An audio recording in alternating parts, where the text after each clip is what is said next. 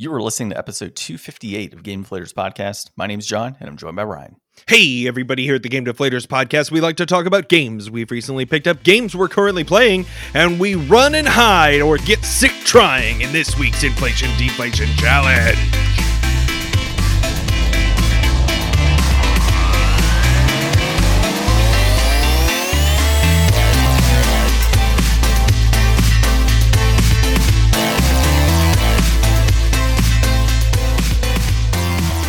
So this week, Ryan and I are playing a little bit of Home Sweet Home on the PlayStation 4, a horror game that also has VR compatibilities. So we'll talk about that a little later in the episode.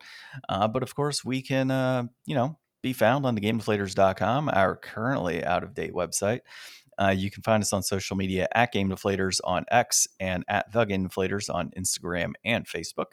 You're also listening to a podcast app right now, so go ahead and leave us a 5-star review and listen to us on other podcast apps and leave us 5-star reviews. The more, the merrier. Exactly. And then the last thing is you can find us on YouTube. So if you don't really like podcast apps, find us on YouTube, leave a comment, talk to us on there, subscribe, helps out a lot. Definitely appreciate it. All right. Recent pickups. It feels like yesterday I was recording with you and Barry. It sure does, John. That might be because we did record yesterday. So recording in advance due to vacation timing. And as far as pickups are concerned, I mean, I could play it off and say, hey, guys, I got Mario Wonder. But the reality is that comes in tomorrow. We're recording on a Monday night. So we will play Mario Wonder on the next episode. It will be a pickup by the time that you hear this. Yes. Yeah, it will be a pickup. It'll be in my hands in the morning, and I'm just waiting. I will let everybody know on the next episode if I got the pack of cards that's supposed to come with it. We know how Walmart is, in not providing everything. So we'll see how that goes.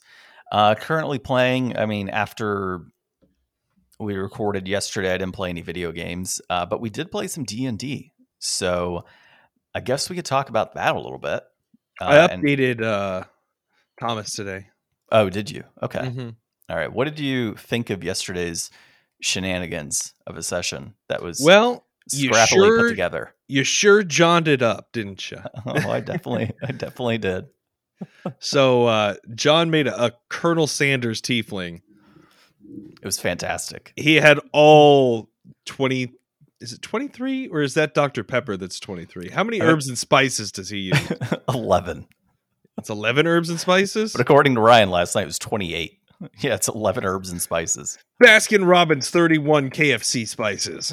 Yeah, exactly.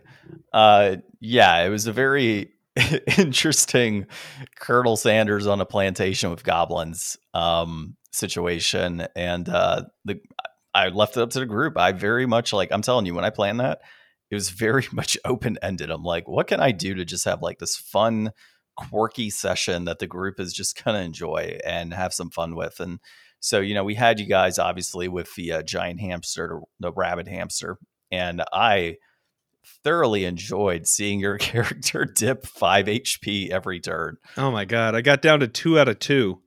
That was hilarious, dude. But I didn't anticipate it was going to be that bad. So I had to think off the top of my ass, how do I not kill Ryan tonight? But it was great for Joel to kind of run off, grab some random ass mushrooms and be like, here, they're mushrooms and they'll cure you. And it happened to cure you. But it was fine. It was fun to kind of have the anticipation of oh God, my character is at 2 flipping HP and it was still hitting you at the same time with creatures. So it's not like I was letting up at any point. I was getting brutalized. Oh yeah, it was great. Brutalized. No, I don't think anybody thought a giant hamster was going to have laser beam eyes. No. So that was a nice little feature. Is that just an extra thing or is that canon? No, I don't know what the hell. No, that's got to be extra. So so I found a giant hamster set. There were several giant hamster sets. If you look in the main book, the giant hamster is very docile. There's nothing big about it. It's got 20 or 30 HP. I don't remember. It's pretty shitty stats. I was I need to have a big bad boss here. It really needs to be alien for the most part. Mm-hmm. And so, it didn't get to do the one thing I wanted to do because you guys kept saving, but it was supposed to be able to swallow one of you guys and start biting you at the same time and deal a lot of damage. So basically I found an overpowered homebrew giant hamster. And it was stupid overpowered. That laser beam I hit you for 3d8 It was supposed to be 12d8. Yeah, that's a lot of D8s. Yeah, that was like a deadly battle for sure. And then I threw in the rats because I was like, well, got to throw in a little wrench here. But Of I don't know if course. you noticed, but like every time you guys got close to it, how you got necrotic damage dealt to you. Yeah. That's because it had radioactive aura coming off of it. Mm. So you guys were actually getting hit with radioactive energy every time you went close to it. We So that's thought why it was like stink or something, but it was just like literally space stuff. it was literally space stuff. It was radioactive matter on its body Interesting. emanating off and creating, really hurting you guys, creating necrotic damage. So that was fun. And then obviously we did a whole Colonel Sanders thing. And I just love that I had that like classic, bum, bum, bum, bum music in the background for you guys to like raid his house and kill him. It was the greatest thing. Well, no, you guys didn't. You had the goblins do it, which was pretty hilarious. Mm-hmm. But yeah, I had a good time DMing that one last night. I wish Thomas was there for it, but at the same time, it's nice because it allows us to move on to the next thing.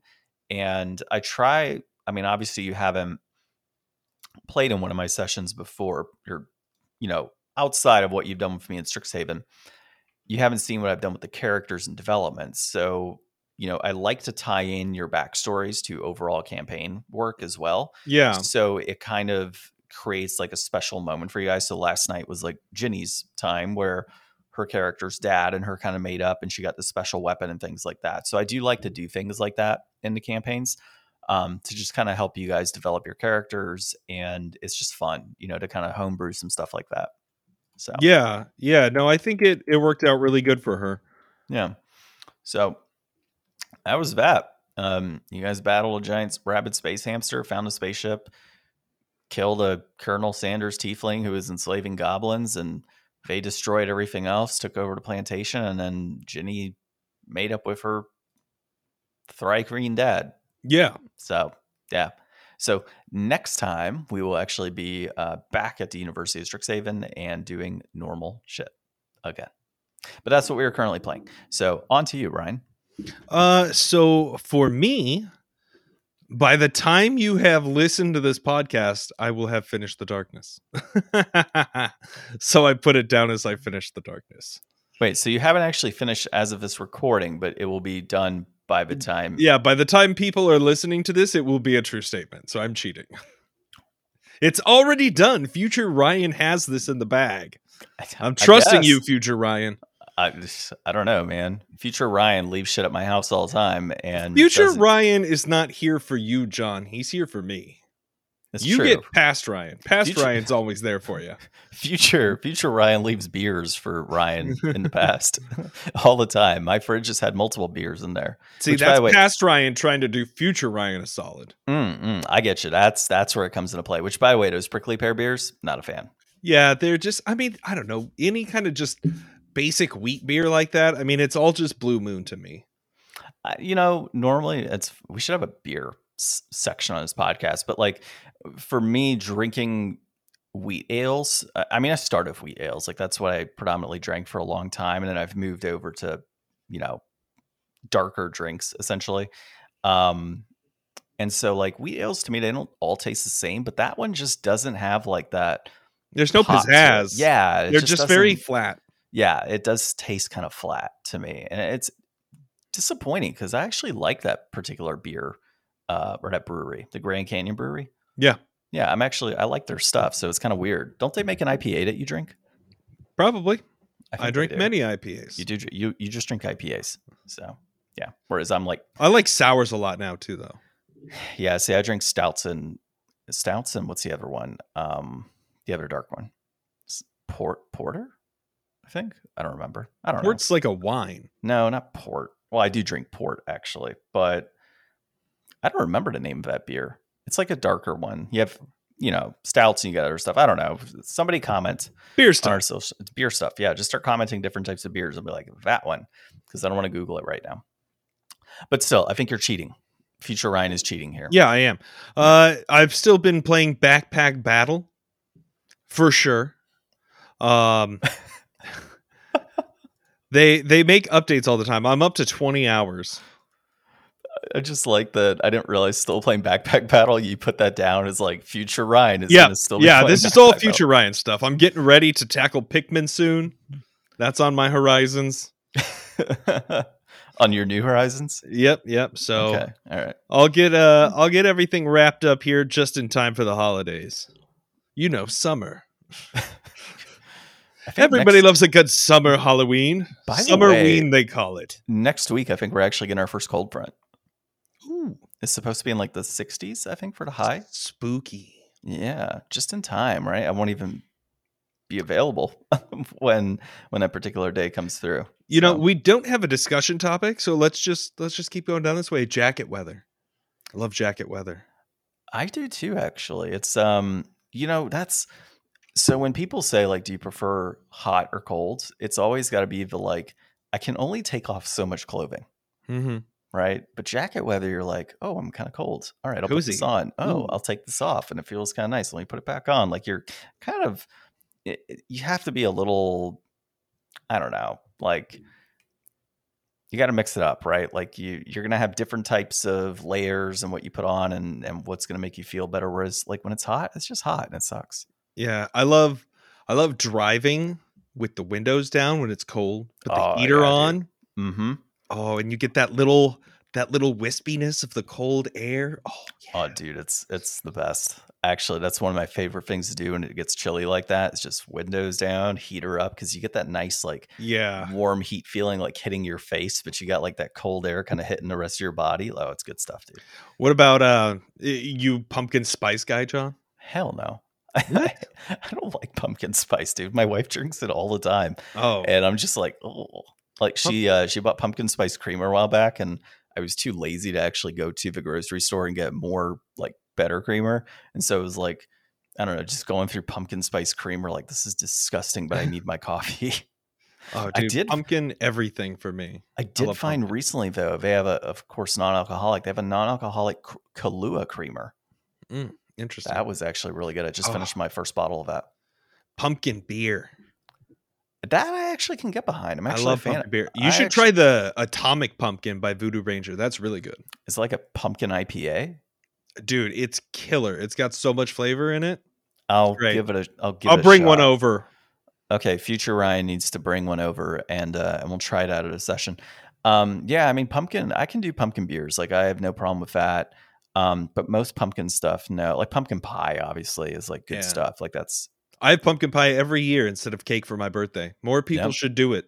Yeah, no, you do, and it's fantastic. What's funny is like a couple weeks before your birthday, we had a session, and I was in Costco, and I saw the big pumpkin pie bag. I'm like, man, I should totally get that for Ryan's birthday for like. You can't beat it for like what is it like $6, and it's like as big as your head. Yeah, it's way bigger. It's huge. You can't even make a pumpkin pie for that price. Yeah, not that big either.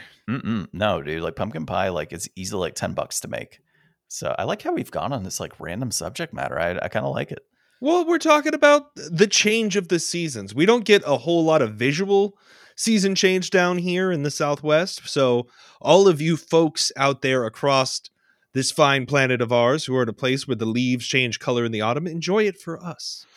You know, I've been kind of wanting to go up north and do that, like as leaves are kind of falling, check it out. But I mean, you kind of get it here. Like my neighborhood, we have a lot of leaves that actually do change color. But it's not the same, you know, like no, not like when you're in a place where that's what the happening is. Yeah, exactly. Like I've done Sedona like during both times or multiple times, right? Where it's like the leaves are changing, and then I've done where there's no leaves and then the leaves are coming back up in like that drive along the creek there, and that's actually really nice.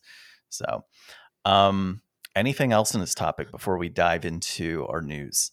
No, I think we're good. So this week in the news, the cow level might not remain a secret much longer. AI is coming after your NPCs, and Google Play is bringing your favorite pooping pastime to the PC. I didn't catch that in that article, but I guess we'll find out. So the first thing here is after slaying 666 cows, Diablo 4 player makes a major breakthrough in a hunt for the secret cow level. And this is Tyler Culp at PC Gamer.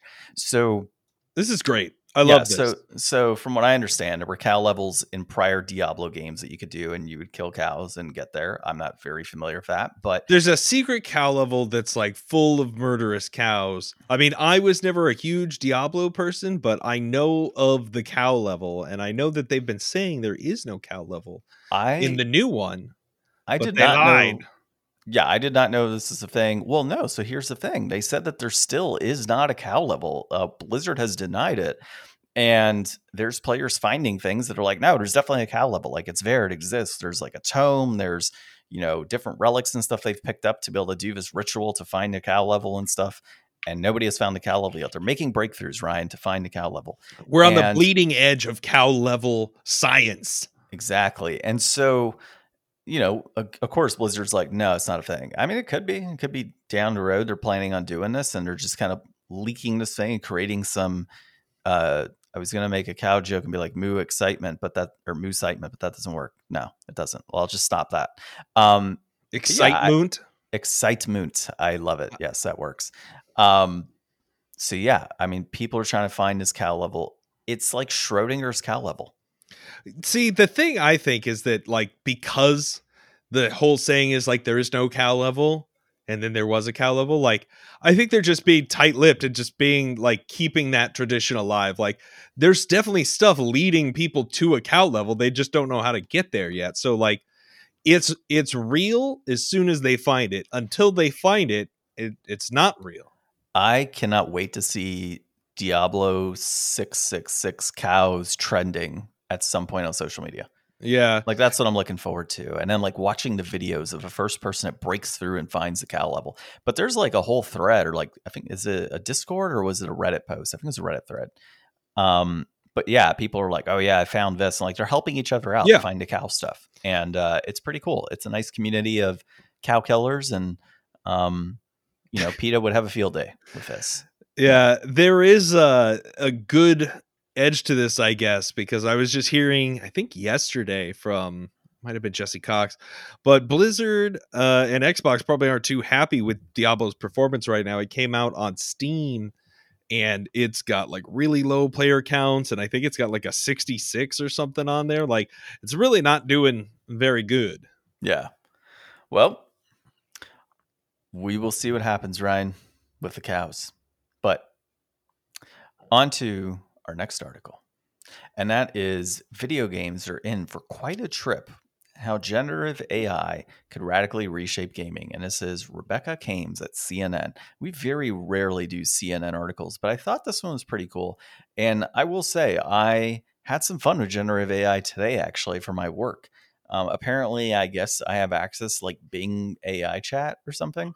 And I was just popping in. I'm like, write me an introduction for like this subject matter. It's just like spits it all out. I'm like, that actually looks pretty good. And I struggle with like writing intros. So like it's fantastic.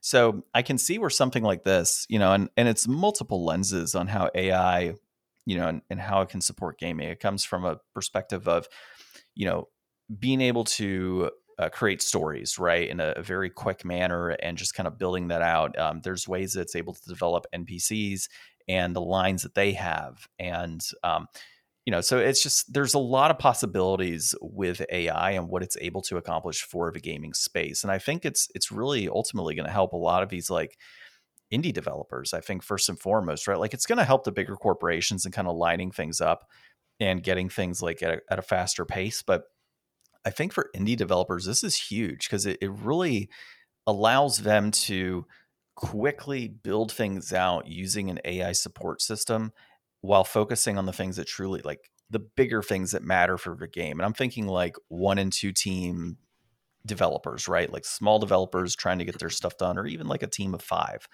that are really just trying to get that game to the next level. And rather than sitting there with like the nitty gritty story details and trying to flesh out like all of these random stories, like they give an example of, games like Fallout, where you have these random NPCs that'll take you on all these different journeys. So being able to flesh things out like that pretty easily, I think it's just going to be huge in general for gaming as a whole. So what was your perspective in listening or reading? Yeah. I mean, they go over a lot of different things. And I mean, AI is going to touch every region of video games, sooner or later. I mean, we've obviously already talked before about how it's kind of leaning into, not so great confrontations with voice actors and how they're trying to use AI to, just get free voice acting using other people's voice likeness and things like that.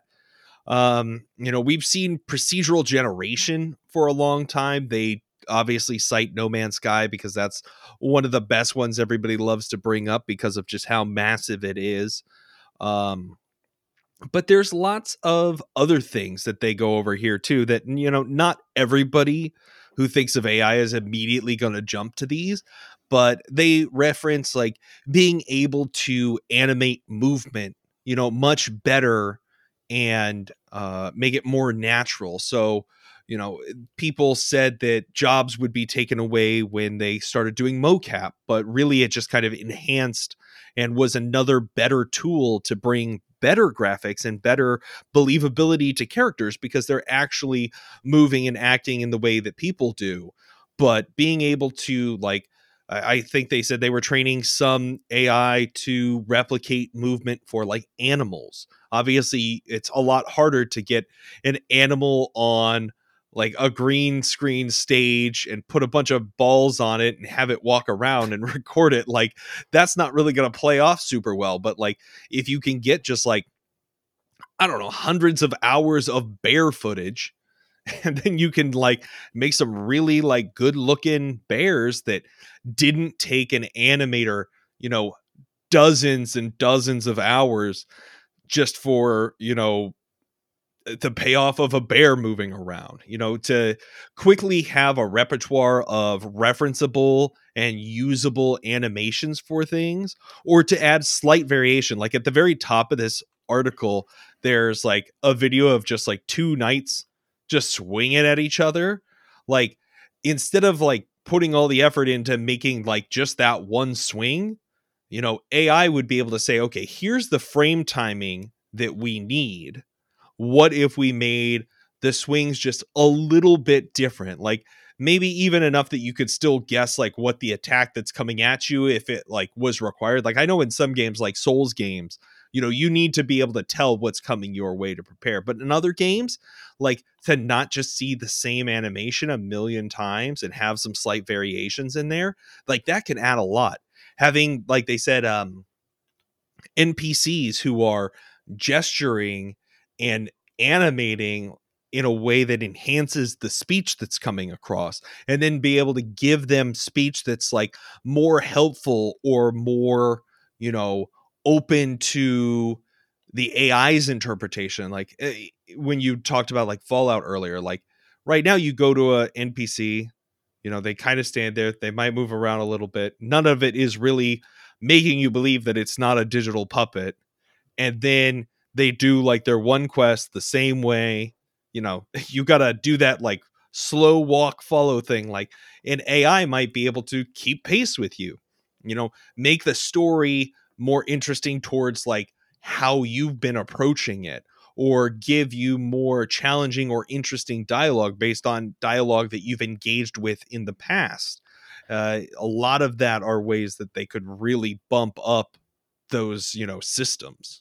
And now taking into account the negative aspects too, right? So like, let's just say AI is not perfect, right? And what I was playing with today, for example, it spit out a bunch of content and I read it. I'm like, this is really good. But at the same time, I was like, man, there's a lot of things that need to be tweaked here. Yeah. Like things that don't align to my company's brand and what would need to be adjusted, right? So like at the same time, that AI creation of those visuals, like of the knight swinging swords, like it might not be perfect, right? So that's where a developer can kind of come in and say, all right, now my job is to clean this up and make it, really polish it and make it look, it's like the best it can look.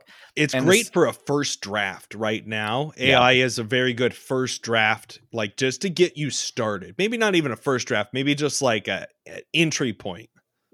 I mean, dude, the stuff I was looking at today, I was like, this is pretty but I put in precise. So it's pulling a lot of stuff from the web and kind of condensing it into what it believes is going to be like the best talking points, right? But Yeah. one of the things I know is that you always have to, in those cases, cite your sources and make sure your sources are actually correct in what they've provided and the things align. And there's a whole bunch of stuff there. But in terms of gaming, one of the things that they need to do too, though, is that as those stories are being developed by the AI, they need to make sure that things are truly aligned to the game itself, that things are not rude, they're not crude, whatever it may be. Like they have to still go back in there and modify things and adjust. But just knowing that they're able to kind of quickly pivot as needed to say, okay, cool, like I have 10 NPCs.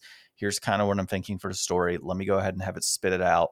All right, we're going to go ahead and also be designing, with AI, like the movements and how that character is going to interact. All right, now that that's all done, let's go ahead and test it out, make sure that things are actually what they need to be and make our adjustments. And so, to your point, like you said, like a first draft, I mean, yeah, it definitely is a first draft, but in some instances, it could be a second draft already done right off the bat, and now you're just tweaking. Yeah. So it's going to be pretty cool seeing how this affects the industry moving forward. I do fear some people are going to be out of a job, right? Because to your point, if you're instead of having somebody comb through bear footage and have to go ahead and like make bear movements, if AI can do that for like an animal, which isn't exactly the most critical piece of a game, now that person, is gone, right? That person that would have been focusing on animal footage and making that happen, for a game. So, well, this is like a thing that I've said for a long time. Or I've told it to like my friend who knows stuff about game design. He like went to school and did that for a bit, but like, how many people have spent how much time making trees for video games? Like every video game, somebody's job is to make trees. Not saying that they're bad trees, not saying that people can't have a good time making trees, but there's been a lot of collective hours making trees. We all know what trees look like, what they should look like. So if you just had like a stockpile of like, here's trees, well, people don't want to do that because they want their game to look unique or whatever. But AI can say, here's a tree, here's that tree, but slightly different. And it can do that over and over again in like no time and save somebody a bunch of time making trees. Like that person who's making trees would much rather be making a better asset and doing more like meaningful work for a project on another project than being tree guy, I am sure. Yeah, and even so, once all of that's done in your tree example, then being able to go back and say, okay, it's been created. Now let me place this where it needs to be placed because it's been developed. Let me go ahead and put the lighting where it needs to be and adjust, different aspects of that within the game. So not sitting here saying we're developers, but this is definitely a tool that developers, or if they're not using it today, are definitely going to be using things like this in the future. And I think it'll make their lives easier. Yeah, there might be some job loss, but those that do stay within the industry and are continuing development are going to find their lives to be much easier because of these tools. So yeah, and like you were saying, like the ubiquitousness in the future for smaller studios to be able to get more done is really going to enable more games to be made. I mean, I've talked to Zach before, and I mean, he imagines this future where everybody's just playing whatever AI game they asked an AI to make for them. And I have no doubt that time will come, but a lot of what we do like about video games is being able to all have the same experience and share and talk about and understand how we all took different things from those experiences. So the more AI gets introduced into games and the more individual those experiences become, the less we'll really be able to all have and share the same experience. And that'll kind of like probably be a big evolution for games to go from the most mass appeal to the most niche appeal. I am writing down a multi-million-dollar idea right now and just hear part of a discussion that we'll take. Oh, I'm full of them, effect. John. Like if you listen, yeah. I could make you all kinds of money if you had follow through. Yeah. All right. Do you want to do, while I write this down, our intro for our next piece here? Yeah. So next up, we've got Google Play Games for PC is getting support for 4K and some console game controllers. So this is from Jay Peters at The Verge, and this is Google Play. They have been testing in some beta areas Google Play for PC, and being able to play your Android supported games on PC. So games like Clash Royale that they actually cite just after the title of the article, and other things like that. You'll be able to use those with just about any modern controller, Series XS, Xbox One, DualSense, DualShock 4. All of these will be compatible with your mobile games that you can play on your PC.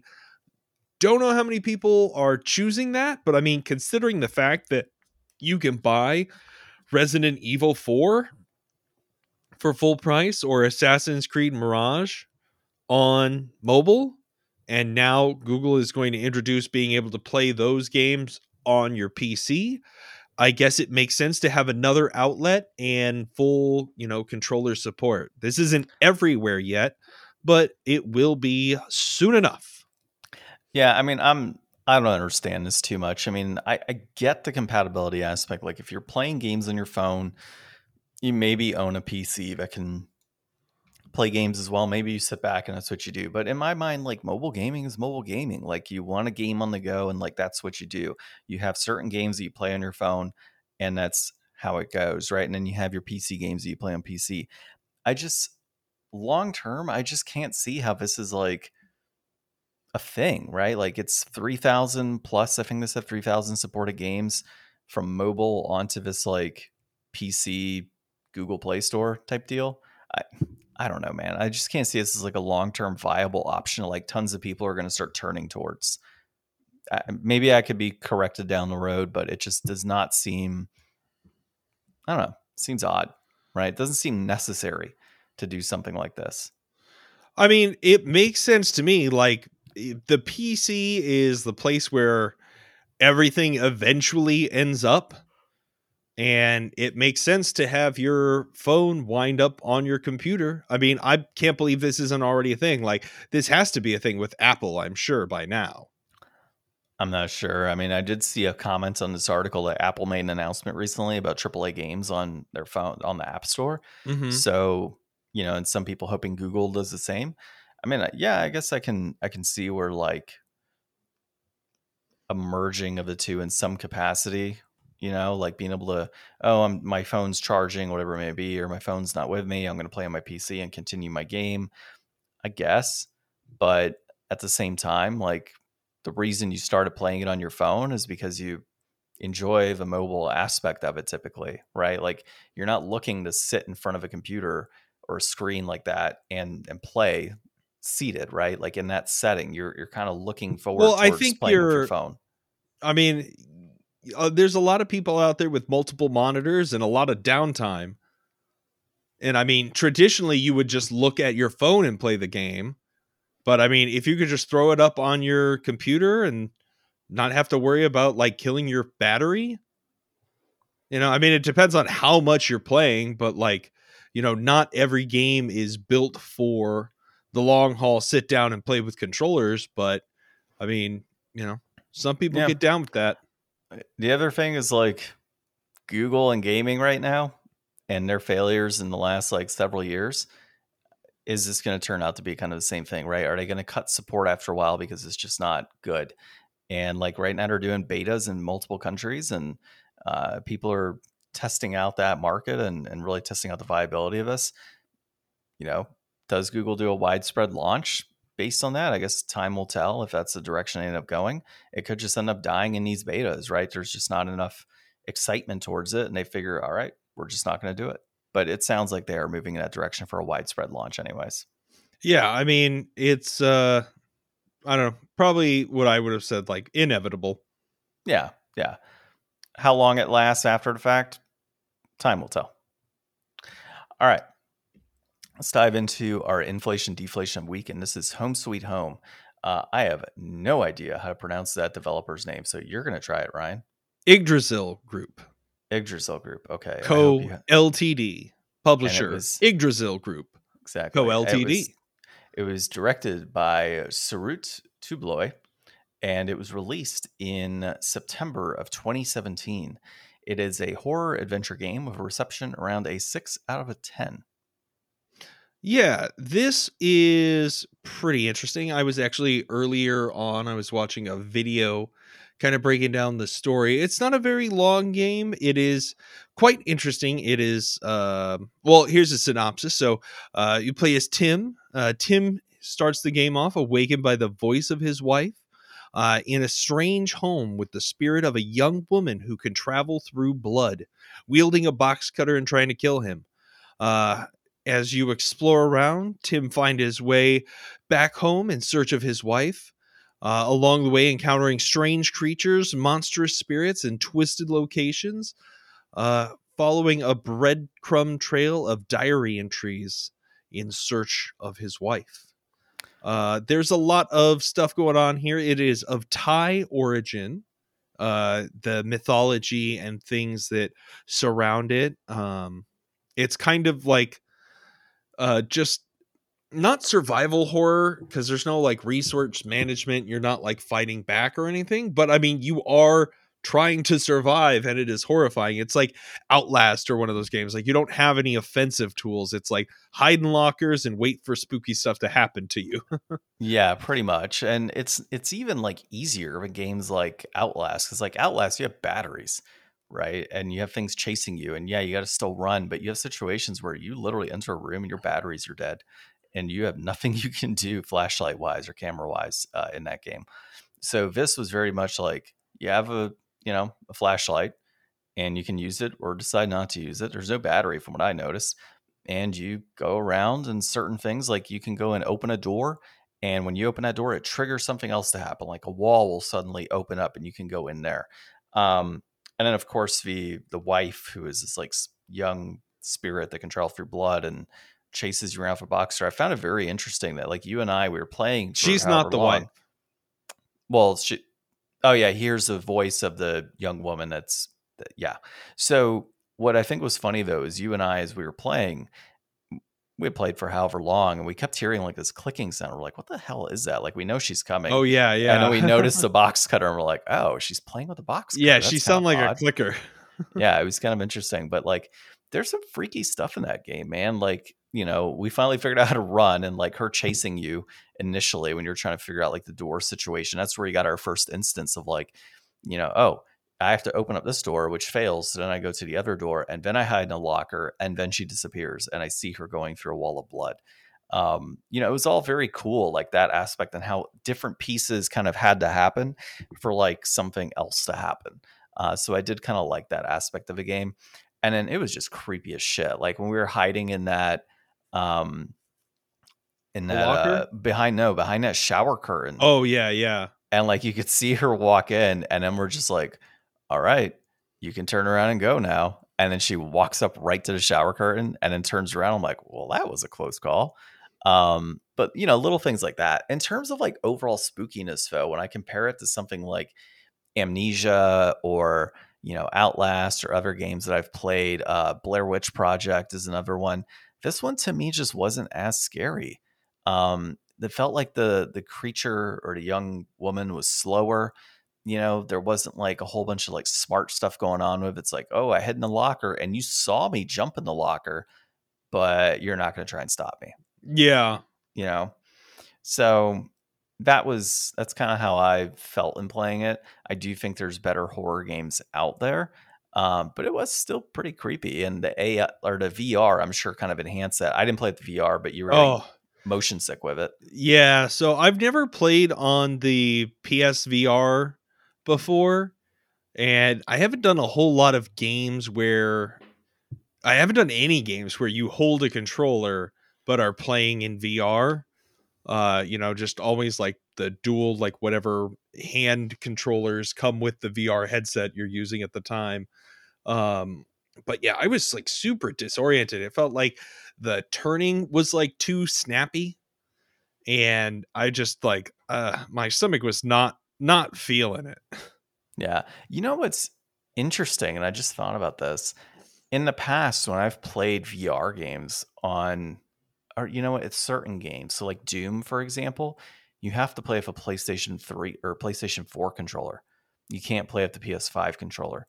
This one, we were able to play with the PS5 controller, which I found to be kind of interesting.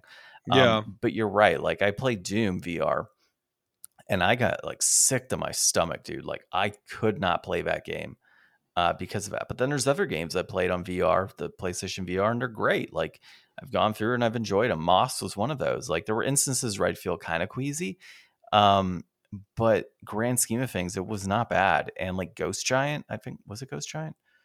No, it was. I think, it was Ghost Giant that I played. That one was also pretty easy and not like so sickening to play. But it's because you're actively moving your head around and doing different things, and the actual motion controls are easier to use. It's not like you said, like trying to hold a control and like look left really quick. Like that to me, I think is what makes it sick. Having to constantly look around and not you actually doing it, but like a control doing it. I think that's the worst part about it. So, I think for sure if you're going to play this game, don't play it in VR unless you can deal with that motion sick feeling. Yeah. Overall, I thought it was pretty spooky. Having watched something about the rest of the game, because we didn't make it, that far. We never do. But looking into where the game goes from there is actually quite a bit that is very interesting, I think. So, Like from a spooky perspective or just like a story perspective? a little bit of both. It definitely looks like it's a way more interesting game that I would have thought, just from the outset. So it's definitely something that I think would be worth like playing all the way through. Getting down to brass tacks and what it would cost you to play all the way through. So looking at the PS4 version here, completed box will run you $32.19. That peaked at $55 back in November 2018, and that's slightly up. We've got a loose copy going $27.30. That peaked at $43.47 back in November 2018, and that has been holding pretty steady for a while. Now, this is a game that you could get digitally pretty easily. On Xbox, it'll run you $19.99. On PlayStation, it'll run you $29.99. And on PC, on Steam, it'll run you $15.99. Now, Sony is running a deal right now where they will give you it for $8.99, and that's through November 1st. So you'll have like a day or so after the podcast to get this message and buy it on sale if you want to get it digitally for as cheap as possible. Yeah. So, in terms of pricing of where I think this thing should be, I think $20 is a fair price for a game like this. But I mean, obviously, digital PC is $15.99 on Steam. So I think that's the way to go, right? If you're not playing it on PlayStation, definitely pick it up on Steam for that $15.99. I can't see, Complete in Box is interesting for this because it is not, from my understanding, a very common game in a physical format. Mm-hmm. So basically think about our conversation with Barry the other day. If this is removed from any of these platforms, expect this game to skyrocket, right? It's been holding its price at $32. I mean, you're talking a VR game that came out 5 years ago and it's still holding at $32 right now. And it's trending up. So, if you are a physical collector of VR games, is it worth picking up right now, $32.19? Probably. If you're just wanting to play the game, $15.99 on Steam, and you'll have your few hours of fun and spookiness, and that's it. So that's where I would look at that. So I would think in terms of our rating, I would say this is inflated. Yeah, I think it's definitely worth checking out. But you could probably get it for a better deal. I mean, I would say you could skip on the VR, honestly, and just play it regular. So yeah, I'll agree with that. Sounds good.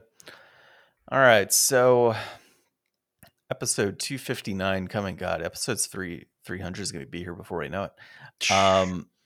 So episode 259, I think Maybe we play some Mario Wonder. Ooh, I wonder what that'll be like. Yeah, it'll be November. We can't say Nestember because it's already been coined by Premium Edition Games. Mm-hmm. Yeah, I don't know what to say. And there's no elephant jokes I can consider right now to be able to do that either for, November. But either way, I think that's what we play. I think we'll have some fun with that one. Sounds good to me.